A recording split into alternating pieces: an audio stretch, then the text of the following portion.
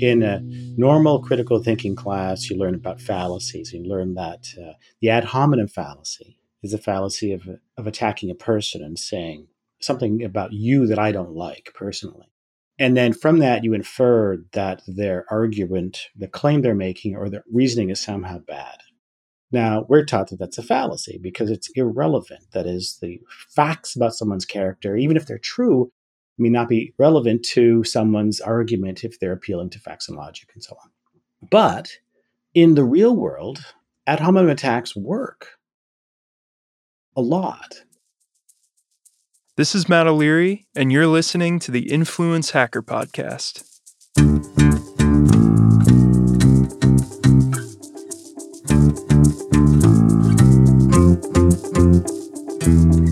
Let's face it, marketing doesn't have a great reputation. While cynicism about the field grows, making people care about products, services, platforms, and good ideas isn't going away anytime soon. That's why we need to chart a path forward to learn how marketing can be both growth-oriented and good to humanity.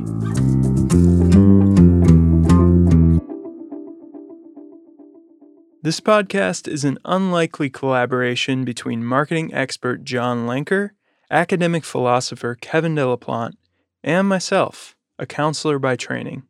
Through fascinating interviews and in-depth analysis, our purpose is to educate everyday consumers, such as myself, to be more critically minded and discerning about marketing messaging, while educating marketers to be more ethical and effective as they strive to influence consumers.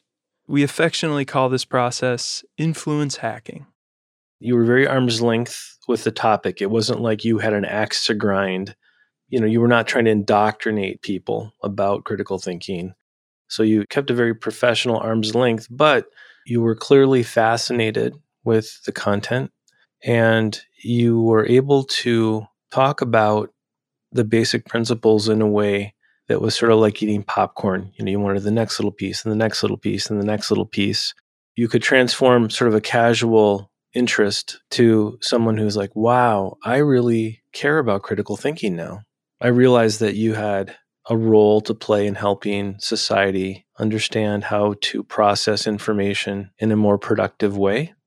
And I thought that, and I continue to think that the world is in desperate need of that.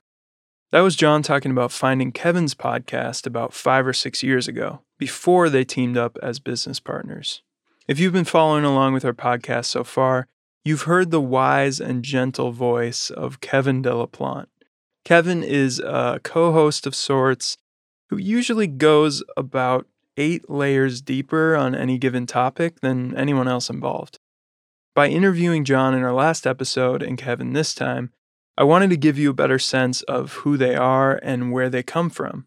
They're the true originators of the show and the thought leaders around the ideas we present here on influence in the marketing context. The icons when I was a kid from science fiction and fantasy were always the mentor figures. So it wasn't Luke Skywalker, it was Obi-Wan. And then the other one, it was Yoda. My pictures on my wall were of Yoda. It wasn't Frodo, it was Gandalf. And among the scientists, it was like Carl Sagan, writers like Isaac Asimov. So I had a really positive image of the scientist as an archetype that I aspired to, partly because of their role as, they were professional investigators into nature, but also because of their ability to invent great new technologies and share a perspective of the world that other people didn't have. They could be teachers and mentors as well. Kevin's done a lot of stuff, but if I had to summarize his mission, it would be to improve people's critical thinking, communication, and persuasion skills. He took his work to the open market back in 2015, moving away from a life in academia to creating the Critical Thinker Academy, Argument Ninja Dojo, and Argument Ninja podcast.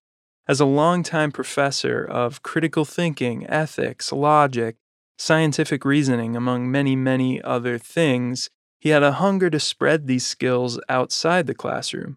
And with upwards of 50,000 students served through online courses, over 40,000 YouTube subscribers, and even a video with over 1 million views, it's clear that this move was fruitful. If you care about being able to be effective communicators in the marketing realm, effective influencers, that in a way that is both effective and respects the autonomy and the rationality and the personhood of the audiences that you're trying to influence, then you care about ethical and effective influence.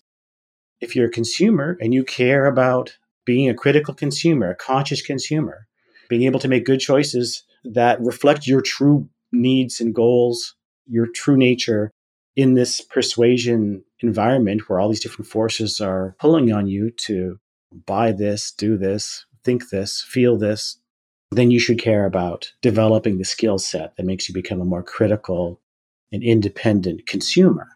In this episode, we'll get you thinking psychologically and philosophically about the human realities that lie at the core of persuasion and influence, and as an extension, marketing. We talk about rational arguments versus persuasive arguments. We'll hit some cognitive biases, rhetoric as a performative skill, fixed versus context-dependent views of human nature. So it's a little bit of everything, and even a little Jurassic Park, Indiana Jones, and Saving Private Ryan come up because apparently we're in the blockbuster movie mood. You'll notice when you listen to this episode that there's a little bit of discontinuity as far as the tonal quality of some of the voices and recordings. It's just a matter of drawing from a lot of different sources, including Zoom calls and different interviews and things. Due to the psychology of pricing, you'd probably feel like you were getting more educational value from this podcast if you were paying for it. But alas, consider this your free seminar.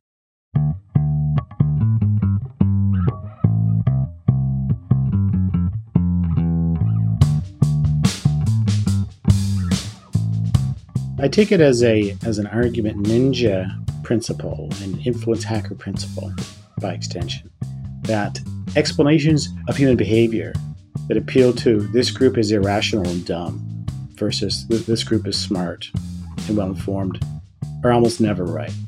That is, the perception that the group that you're opposed to, that you stand apart from as systematically irrational, uninformed, prone to manipulation, under the influence of forces that are warping their judgment, that is a perspectival position.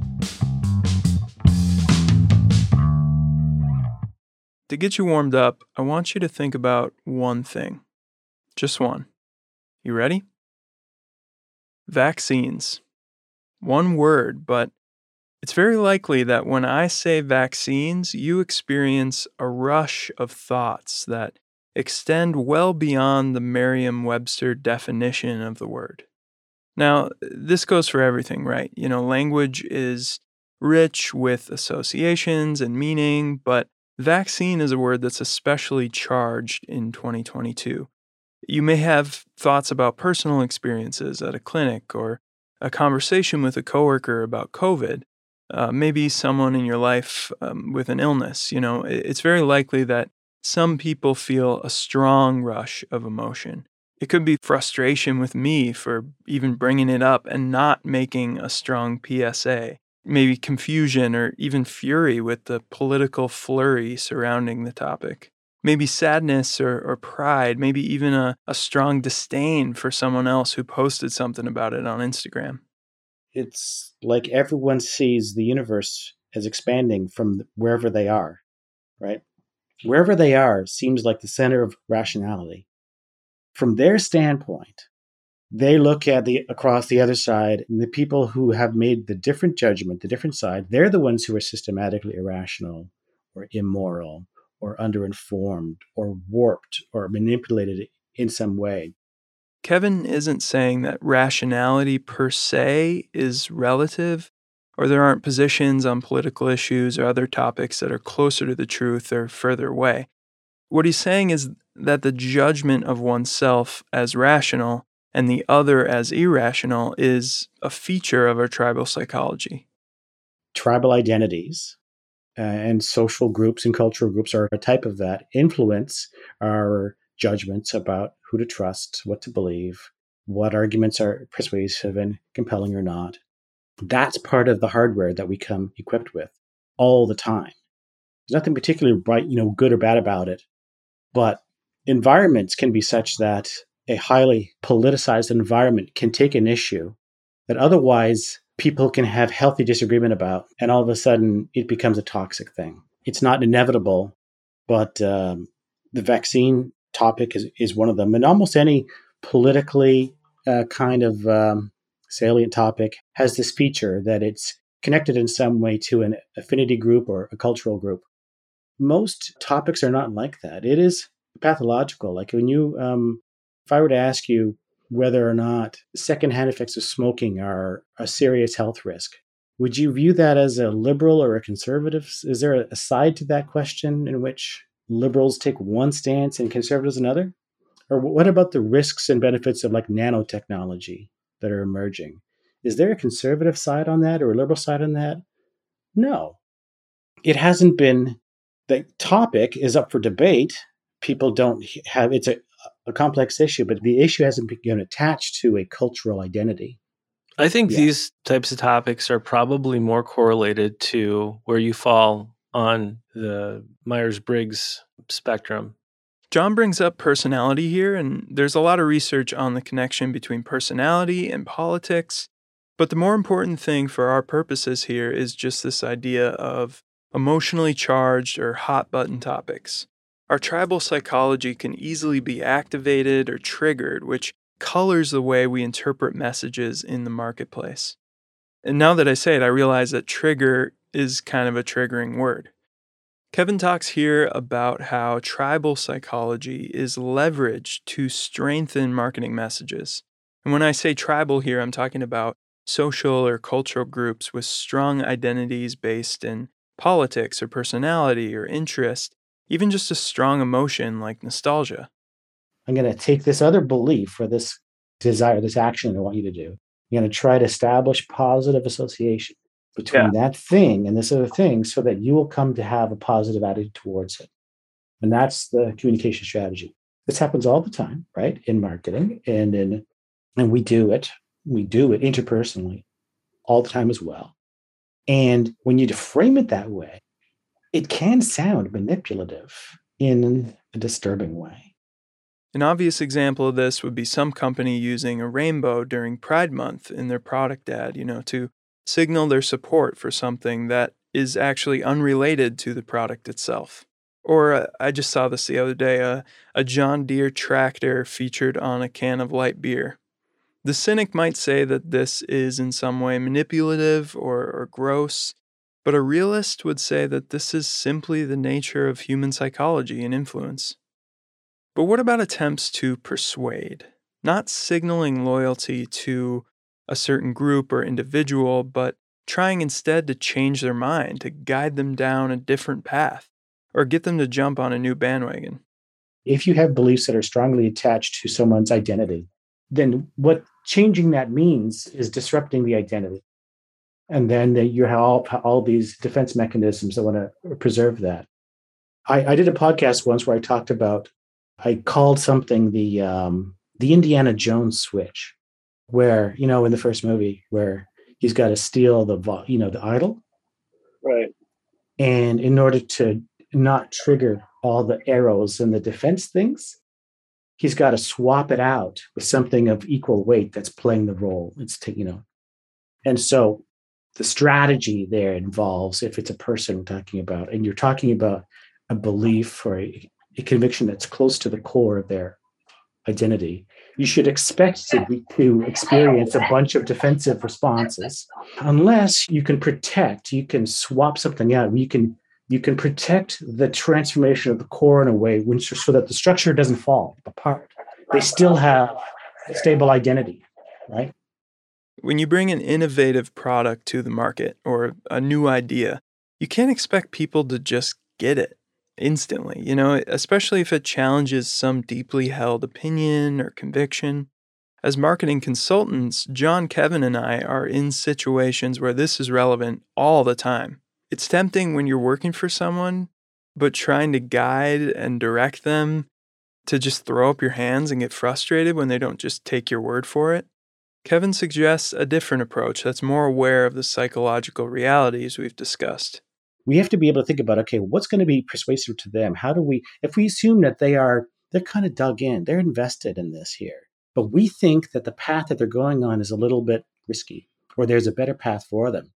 What's our strategy for communicating with them that respects their autonomy, respects who they are, that doesn't try to manipulate or deceive them, but puts them in a position to really consider an alternative that could be in their interest?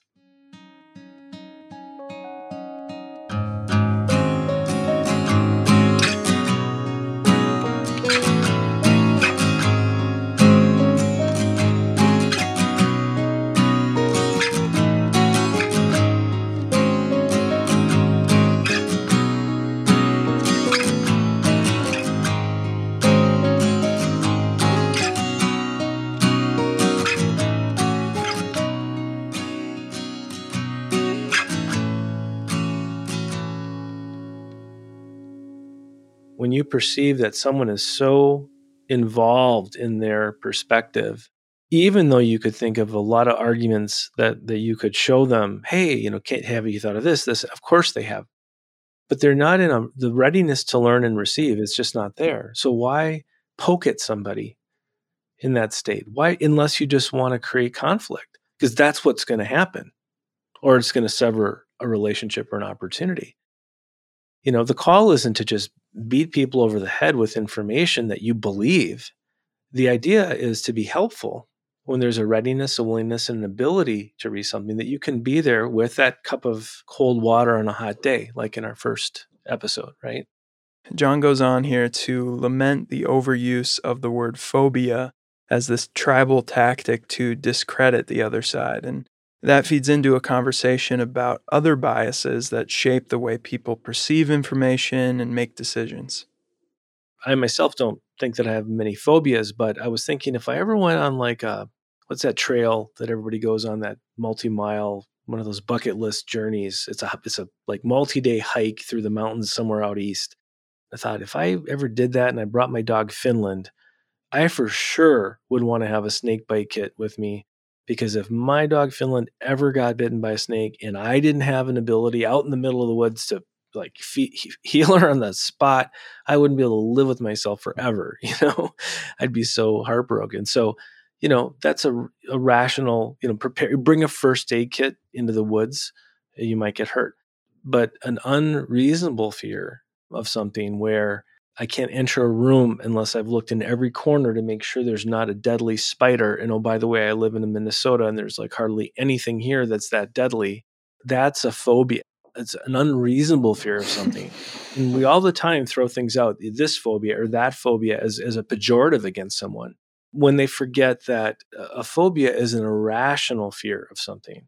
It's a good segue into Daniel Kahneman, actually, since these are the kind of judgments that he said, just hard to do. If you're asking me, what are the odds of being bit by a snake?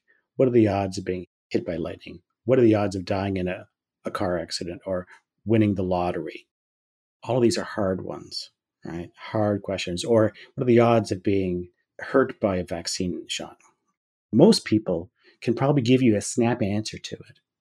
And what he was studied, right, was this what are our brains doing when we come to a snap judgment about a hard question? Well, the posit they had was that our brains are using a shortcut. Rather than wait around and do the cost-benefit calculation and weigh all the evidence and do the things that, a scientific researcher would do or a jury would do, whatever, then if you had to act fast, then you'd have to have some kind of shortcut. So if you've been seeing reports about snake bites recently, then they're vividly present to your memory. And when asked the question about the likelihood of getting a snake bite, you're going to answer with a higher likelihood than someone who hasn't been exposed to snake bites in the media or in their environment at all, right? Because they have a hard time imagining them. If something is vividly present to your mind in individual cases, that we tend to estimate the likelihood of those events as being higher. And that's an example of a rule of thumb where our brains substitute out the question that we're asked with a different question that's easier to answer. Another one, this is the case for all kinds of risk judgments. Like if I ask the question, should nuclear power play a larger role in meeting our energy needs today? That's a complex question. A lot of people have very snap feelings about that fast, right away. And what happens is that your brain swaps out that question to, how do I feel about nuclear power? And your brain surveys your body's visceral reaction. Is it positive or negative? If it's positive, that's the immediate response. How do I feel? Good about it. And so when it asks to give my answer, then I will come up with a rationalization of my judgment. I won't say that I approve. I simply feel good about it. I'll give reasons. Those reasons will conform to the feeling. This particular cognitive bias is called affect bias. Affect bias is where we use our feelings to anchor the judgment about probabilities of things or risk likelihoods, cost benefit things. And the cognitive bias is a heuristics tradition, and psychology studies all kinds of these three sorts of internal psychological mechanisms that we use to make quick judgments that otherwise, if you had to wait for a brain to do the lengthy, logical, evidence-based analysis, it'd be too late. You'd be hit by the car. You would be, it's not evolutionarily adaptive to do that. So we have to have a suite of judgment rules of thumb that allows us to make quick judgments that are going to be good enough for survival purposes and so on.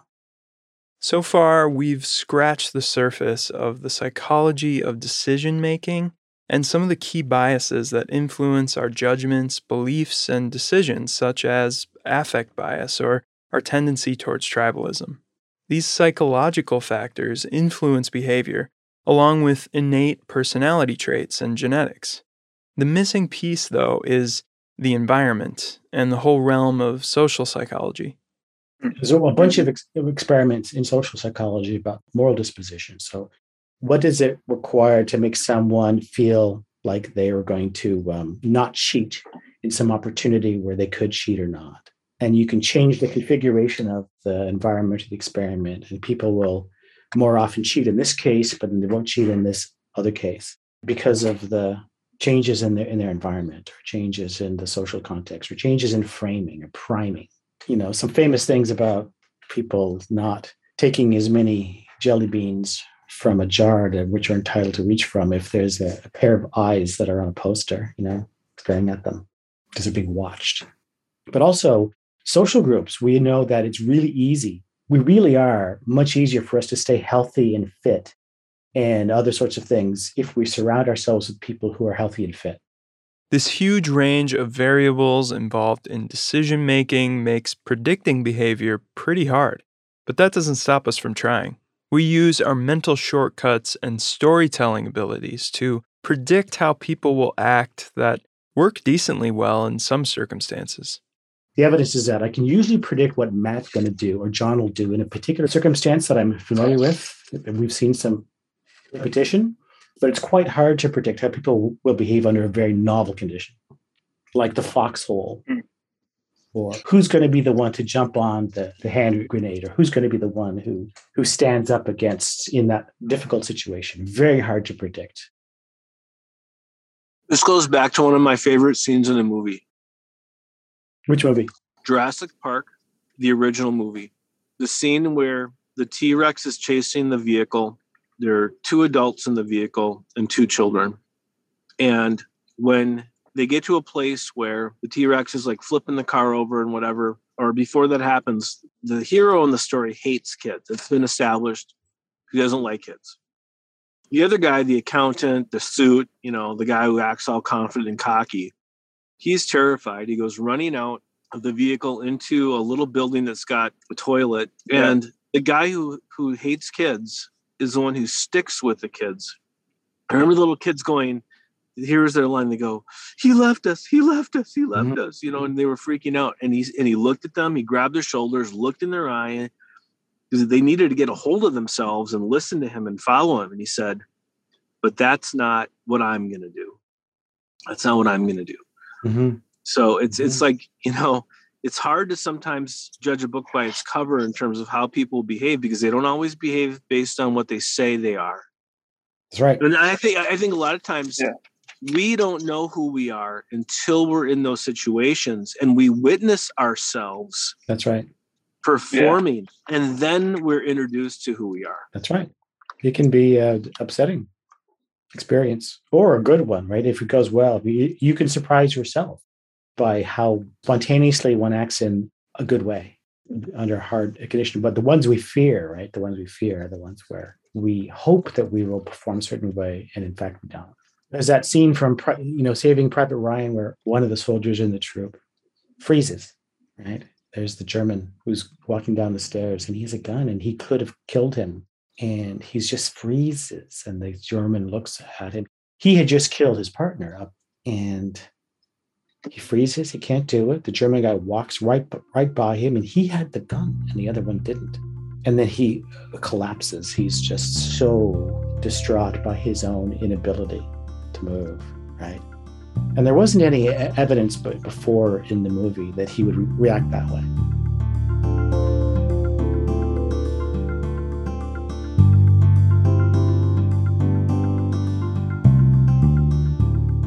Part of what brought Kevin out of the university was to teach more of a holistic hybrid of disciplines that would actually make people more effective thinkers and communicators, not just in theory, but in the real world.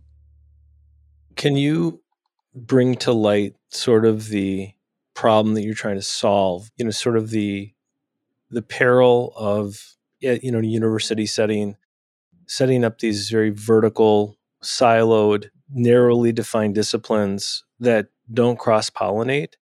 Maybe some of the question marks that aren't getting answered in one discipline could very quickly be answered if some of the thought process of another discipline or some of the background knowledge of another discipline suddenly came to illuminate it.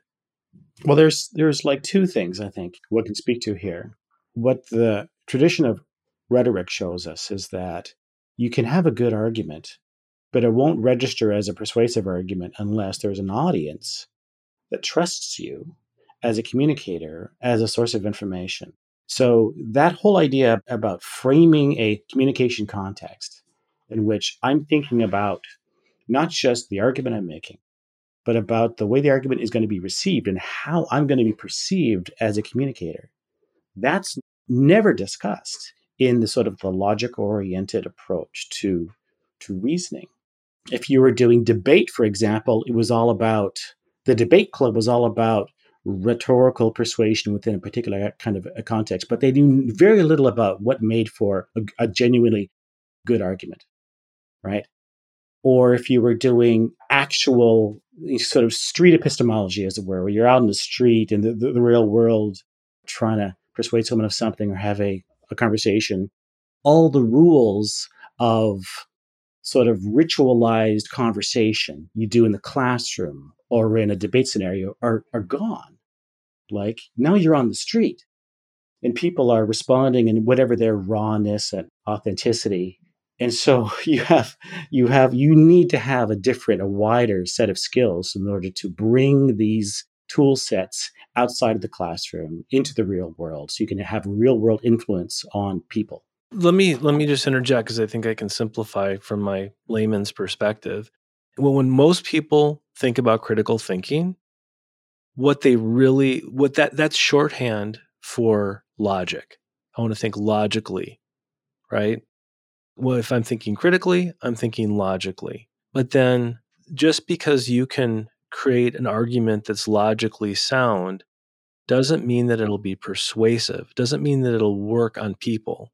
From the beginning of time, there have been people who say, here's the right way to eat, to be healthy. And they give all the reasons. And for the most part, they're right. But then people go, oh, no, I would never eat that way. I don't want that. I need to feel a sense of fulfillment in how I eat. You have a 99% chance of never getting cancer if you just eat this for the rest of your life. And people go, I'm scared of getting cancer, but no, there's no way I'm going to eat that way. So there's something else that affects people's choices and their behavior, whether they're conscious or unconscious. And so if all you learn is the logic of argumentation, you will never be effective. You need to understand the persuasion side. And so what you put together, rational persuasion, You're shorthand for pulling these ideas together and having them cross-influence one another so that you don't dig yourself into a deep hole or paint yourself into a corner. The martial arts analogy of Kevin's Argument Ninja Dojo is apt for many reasons, but particularly because training in a dojo is in part about learning complex sequences of performative skills. To be influential in any profession or social group, you have to perform in a way that doesn't have much to do with academic theories or concepts. It's not just thinking. It's not just reasoning. It's a type of skill development. And your body does it. When you speak, when you engage in conversation, you're doing something in the world. You have to respond in real time the way that when you're playing sports. You have to pivot on the field when you're running, a play or something. You have internalized all sorts of skills, and you're not planning anything. You really are, we're not consciously planning things out the way you would like on a spreadsheet or a plan. You are executing a play rather than making decisions with cross-benefit analysis at each point in it. So your body has internalized and developed skills, automatized skills, and that's the performance that we're actually going for. You've got people who've got black belts in Taekwondo who are all jacked up on the fact that, okay, I'm this very skilled person within the context of this dojo, who have a very rude awakening when they go out of the context and the safety and the artificial parameters. Everybody's agreed to a certain set of rules within which you operate, just like a debate team. And then you go out there in the real world and suddenly you're just flicked aside by someone with ostensibly very little training. I'll give you an example of the inside the dojo, outside the dojo distinction. In a normal critical thinking class, you learn about fallacies. You learn that the ad hominem fallacy is a fallacy of attacking a person and saying something about you that I don't like personally. And then from that, you infer that their argument, the claim they're making, or their reasoning is somehow bad. Now, we're taught that that's a fallacy because it's irrelevant. That is, the facts about someone's character, even if they're true, may not be relevant to someone's argument if they're appealing to facts and logic and so on. But in the real world, ad hominem attacks work a lot. In fact, every standard fallacy that's taught as a fallacy in logic class is a persuasive technique that is effective in the real world. The reason why we call it a fallacy, we bother to label it, is because people deploy it and are influenced by it in a systematic way. So red herrings and straw man, it's a fallacy, but it works, right? It's deployed all the time. And in fact, it's the default mode of communication in most adversarial discourse contexts, especially politics, right? No one is going out of their way to make the strongest case for the opposition. So, and audiences respond to it. So here we have the fallacy in our dojo. That's a mistake. In this other context, it's a virtue. It's a virtue of persuasive communication in this environment to deploy straw man arguments, to attack the person rather than the argument and so on, because it works. I've had many students tell me that they go home and they try out an argument on their parents and they just get a lot of pushback. It's just not persuasive at all. People get mad at them now. They think they're annoying. They probably think sound that condescending. But there's condescending. You little. I think it's important that we qualify some of this because I don't think there's anything in your heart that's saying, for example, that kids who go to Taekwondo class for 4 years and get a black belt in karate, there's no value. It's all a trick. Yeah.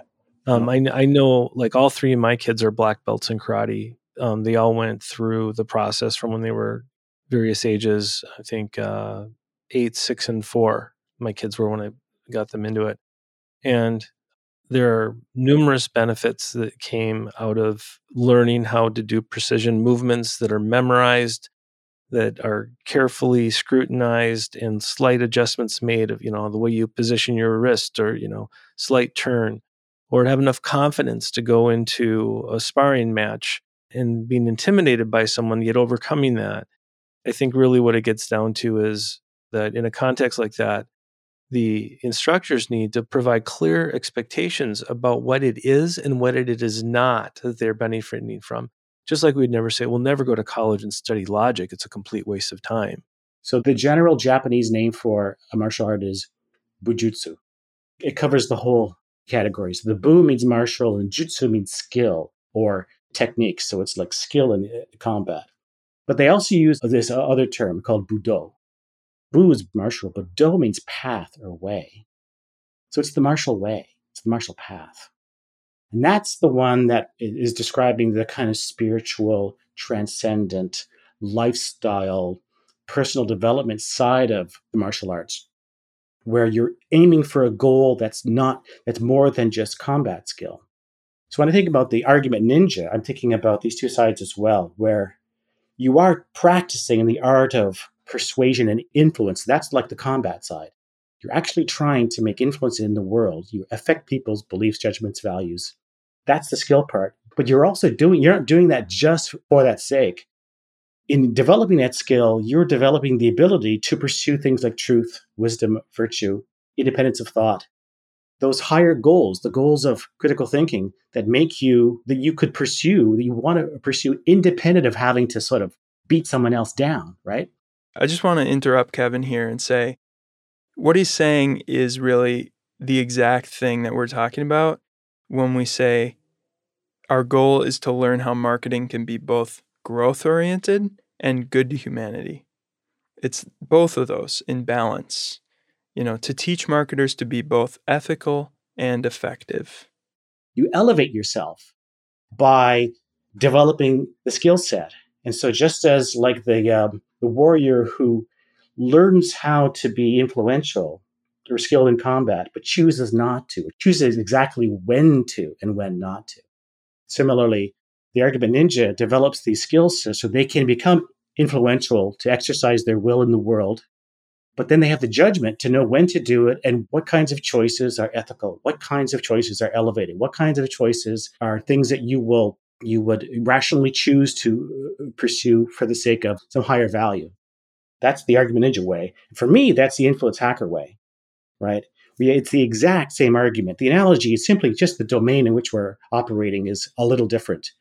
And the cynic would say, well, if you truly never intend to use these skills for combat, taekwondo or a martial art, why not just learn gardening, right? I mean, there's a lot of virtue and patience and how to nurture things. And the answer is, well, it goes back to the old saying, better to be a warrior in a garden than a gardener in a war. And because we live in a world where those who simply choose to be gardeners will be trampled underfoot by the domineering warmonger types that Niccolo Machiavelli so eloquently discussed, would be that we could all be peaceful. But because there are those that would take advantage of the peacemakers when their guard is down, we always have to prepare to be vigilant and hope to God that we can live like warriors in the garden than have to be warriors on a battlefield, but we are prepared nonetheless.